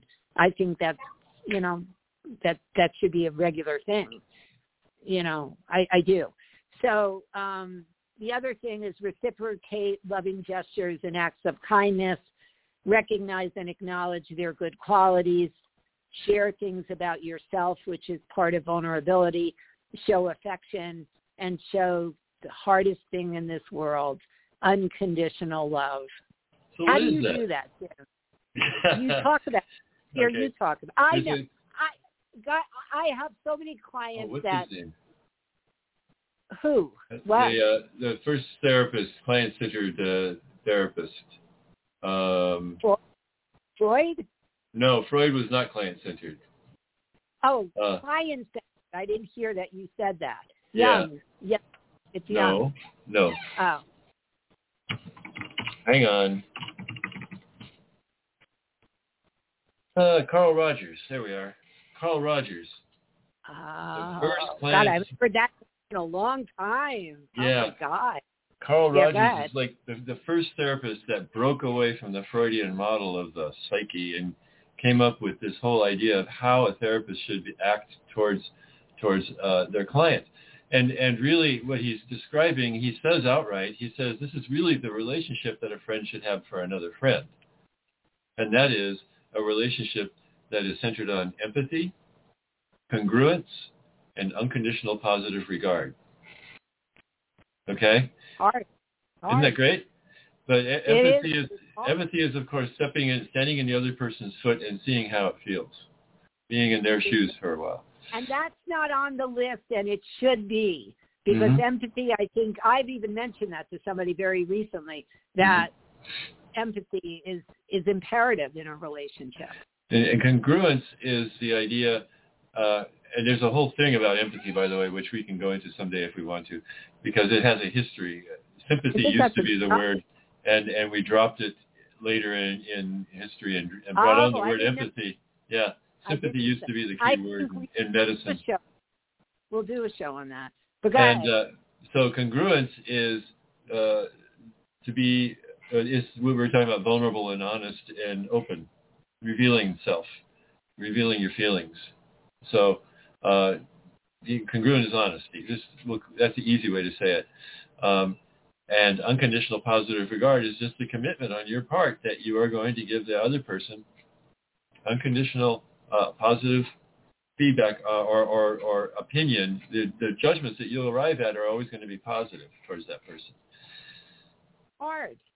It's hard. It's hard. So you give them the benefit of the doubt until they tell you that you're not supposed to, until they tell you that this is not the truth. And in fact, they were being bad to you. And then you turn around and say, okay, let's talk about that. And that's where the empathy and congruence comes in. These are all hard things, but he said that all therapists are really just paid good friends. Well, it kind of should be like that. I told you that my therapist had said something, I have very strong political beliefs on things, and she has different beliefs. So she said something when I brought up a book, and she targeted a person with one of the words that gets thrown around all the time, conspiracy theorists and all this other stuff, and I was not pleased with that at all. At the moment, I just responded and said, well, in reality, that person is a human rights activist, but you could call it whatever you want. But that bothered me. I see her on Wednesday and Thursday, and that bothered me over the whole weekend. I wrote her an email like you wouldn't believe. I didn't send it. I chose to speak with her about it, and I did. And she was very apologetic, and she said, I'm not perfect. And, she has her beliefs, too, which are different than mine, but she should not have used those words. Although, it could have been me. I was just sensitive on it because we're all called that because we believe something different than what other people believe. But regardless, I thought she handled it beautifully, and we just decided not to talk about that topic, which you and I talked about that too. Sure, and shut down talking about that too. I know, we talk about the weather instead. Yeah, that's right. I changed the subject. Oh, look at the weather going to be. It's great. We'll go motorcycling. We were expecting all that snow, so at that moment it played in. But I think it's hard to be unconditional. To have truly unconditional love is the purest kind of love in this entire world. And most people are not capable of it. But I think that's the kind of love that we're supposed to have when we get married. I agree, but how many people do? That's what the vows are all about. I'm giving you unconditional love, and you're giving me unconditional love, and we can both trust that. And if it's not there, then we've got a different problem. Somebody's doing something without revealing it, or somebody's thinking something without revealing it. Both sides of the coins are in conflict. They're a problem. So you're saying that unconditional love is the backbone to all these other things, is what I'm hearing you say. That's the primary motive, the prima mobile, the primary motivating factor, the thing that's starting all this other stuff to happen, including communication and honesty and apologies and all of that. Those things are all coming from this place of, being sorry and regretting something and somebody having unconditional love for me. And me having that for them. I've got to let that one sort of sink in, because for me, all these other things are the backbone, and that's like the prize at the end of the, that prize, unconditional love. Mm-hmm. That's what sort of becomes all, it's like the outcome of all these things. But I still think even giving all these things, you could still be conditional.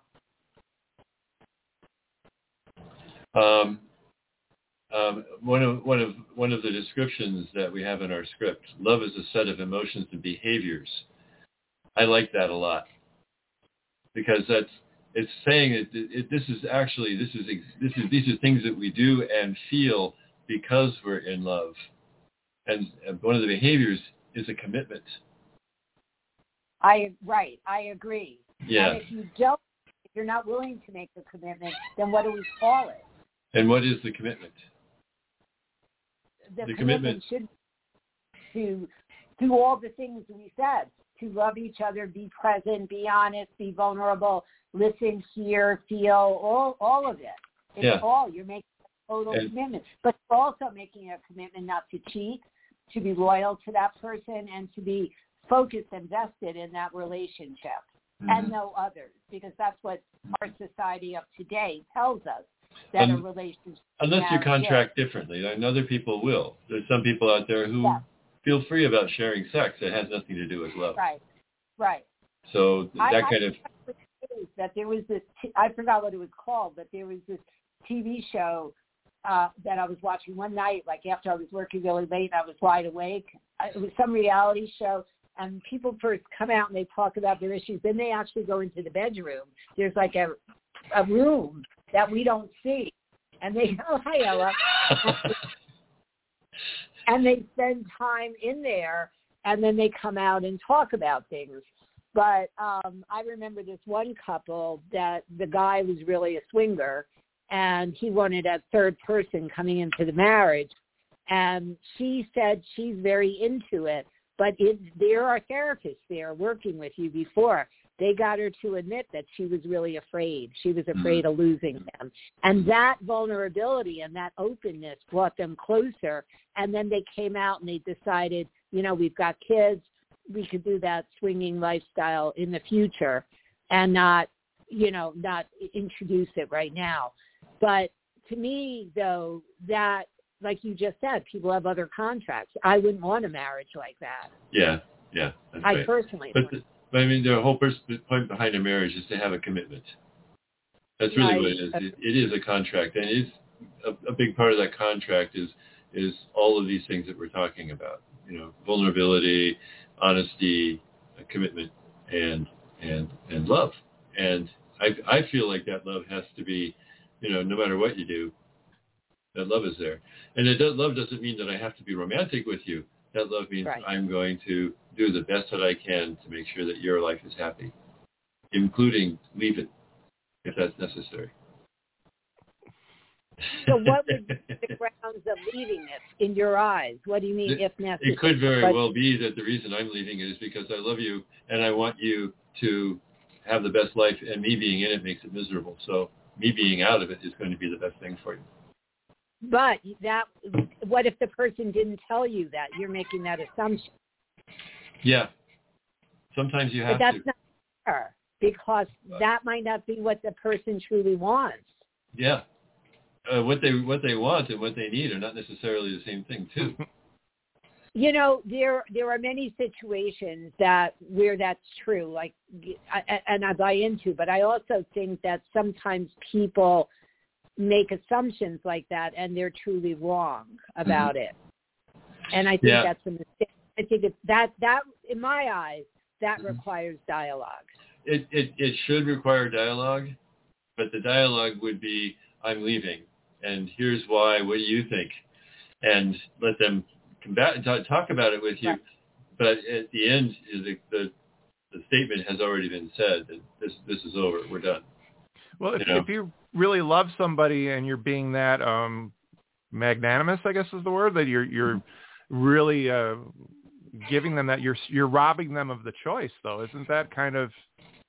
It's not just about that person. It's about you in that relationship too. That's different. But don't they No, not necessarily. Let me finish, okay?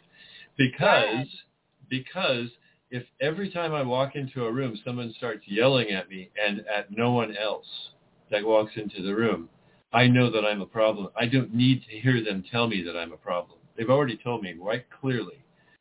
Right? But that's doing it for a different reason. I can go in there and say, how come it is that every time I walk into the room, you yell at me? And they say, geez, I don't think that's true. And I say, well, I'm going to stop walking into the room. That's a whole different scenario. The scenario that I had pictured is, I can't think of a good example, but something like, a couple is together, but the man or the woman dreams of being, something in another world, like having to go to Europe, going to another city or another state, and the other partner can't move for whatever reason. So you let that person go out of love so that they can pursue and fulfill their dreams. That's what I was picturing. Every parent has to experience this when their kid gets old enough to leave. I don't know how people do it. Honestly, I would never let one of my dogs go, ever. It's hard. As an adult. And then you have to watch them live their lives and make mistakes and everything. You have to watch them stumble and fall on their face, and you have to be there with your arms out saying, it's okay, you can get back up, we're here for you as long as we're here. Wow. I'm amazed at unconditional positive regard, unconditional love. Well, but that's when you're lucky enough to have it that way. Mm-hmm. Not everybody. That's right. But that's the way it's supposed to be. We should make our standard in society, and it isn't today. What we see on TV is not at all like what that is. Very rarely and there's that evidence right now that shouldn't be. Mm-hmm. But we're running low on time here. We're about 7 minutes out for the end of the show. Oh yeah. I don't think we have any enough time for another caller. But can we wrap up the definition here? Have we answered the question? What is love? Have we really given a clear... I want to give him a chance to really express his viewpoint. I think you have, but do you want to wind it down? Because I think what I said as far as those fundamentals of what is involved, short of those things, I mean, love is a word. Is it an emotion? And look, there are psychologists out there. There are researchers that honestly don't know if it's a biological thing or if it's a cultural thing. Right. They lean towards it being biological because there are so many physical reactions to love, that euphoric feeling, that blissful feeling, that excited feeling. Those are symptoms. According to Jim, they're symptoms. That's right. I agree, though. I agree with that. No, but they are. They're great symptoms. I love to have those symptoms. But they don't know what love is. Researchers can't give you an answer to that question about what is love. I could put it into one sentence. I think love is not a feeling; it's an action. And I'll leave it at that. I think that is beautiful. I do think it's beautiful because then you're encompassing all the things that I had talked about earlier. It's not how you feel. It's what you do that is important. You can feel love. You can have adrenaline pumping through your heart and butterflies in your stomach, but it's meaningless unless you do something that shows your love. So that's I said that to somebody today. I said, it's not what you say, it's what you do. Exactly. make you any promises. Anybody can say anything they want to say. It's how you treat a person and what you actually do. That defines if somebody is a suitable partner or somebody I want to open my heart up to or not. Right. Exactly. Jim, you want to wind it down with thoughts? Well, quick and easy. The Buddhist definition, it comes from Jampa and Ningje. Jampa is loving kindness or love. It's the same word that they use for love in Tibetan. And Ningje is compassion. And ninja is compassion, I didn't know. Ningje. It's not ninja. It's Ningje. Ningje, yeah. It's like King J. It's Ningje with an N. So Ningje is usually considered compassion, and they define compassion as the desire for people not to suffer. Okay? So the wish that people don't suffer. And Jampa, love, is the desire that people will have good things happen, things that make them happy. And that's it in a nutshell. That's it in a nutshell. It is. That's it in a nutshell. I like that. Wanting the best for someone else. Bottom line, it's to be and blissful. Yeah. Wanting the best for love. the other person. That's right. And even I can relate that to my love for dogs. I mean, they bring me joy and a state of blissfulness and even security in a way. Remember Destiny? I would have walked in the middle of Harlem in the middle of the night in the middle of a riot with Destiny. She was a bulldog. Not literally, she was a collie, but she was a bulldog. She wouldn't let anybody. I remember one time we were at a dog show and I was walking her and we turned a corner and there was somebody like out there smoking a cigarette at that corner. She almost attacked them. I mean, she wasn't going to let anybody within 100 feet of me. No way. So in situations like that, and when I first moved here, it's pretty remote, I had Coco. Now I've got guns. And I know how to use them. I'm very good at that. I've been well trained. That took a left turn or a right turn. Yeah, I was going to say. Yeah. Very right turn. I've got a gun too. That doesn't mean much. You have a gun? You do not. Oh, that's right. You said you have a BB gun. No. A shotgun. I have a 12 gauge. But you have the ammo for it, right? Not right now, no. Thinking about it. I got plenty of ammo. When I was in one of the gun stores here, he said, well, because I was buying several boxes. He said, so you're the one who's buying it all up. There's no ammo anymore. You can't even break the 22s anymore. Yeah. No, but he said, you could get like 350 rounds for a certain number. And it was, whoa, that sounds great. You go outside, you practice, you go through a couple magazines, so. The poor squirrels. But in any event. As long as you eat them. That's right. All right, we're going to have to wind it down here. This is we're coming up close to the 10 o'clock hour here. Thank you, all our listeners and viewers tonight, and those of you who called in. Those of you listened on Blog Talk Radio or watched us live streaming on social media, on Facebook and YouTube. We are at Eye on the Future radio show. We enjoyed hearing your stories, and be sure to either follow us on Facebook and YouTube. Our next show is on Thursday, February 24th at 8 p.m. Eastern Standard Time. We'll be switching gears to do a show on doppelgangers, and that should be a lot of fun. Maybe one of our twins will join in on the show. If you have any questions or show topics, you can email us at radioshow@ladyfontaine.com or reach out to us on Facebook or Instagram with your suggestions, testimonials, or just to say hello. Don't forget, if we use your topic suggestion for an upcoming show, you'll automatically receive a 15-minute psychic reading with Lady Fontaine. Please visit Lady Fontaine at ladyfontaine.com for a reading or a life coaching session.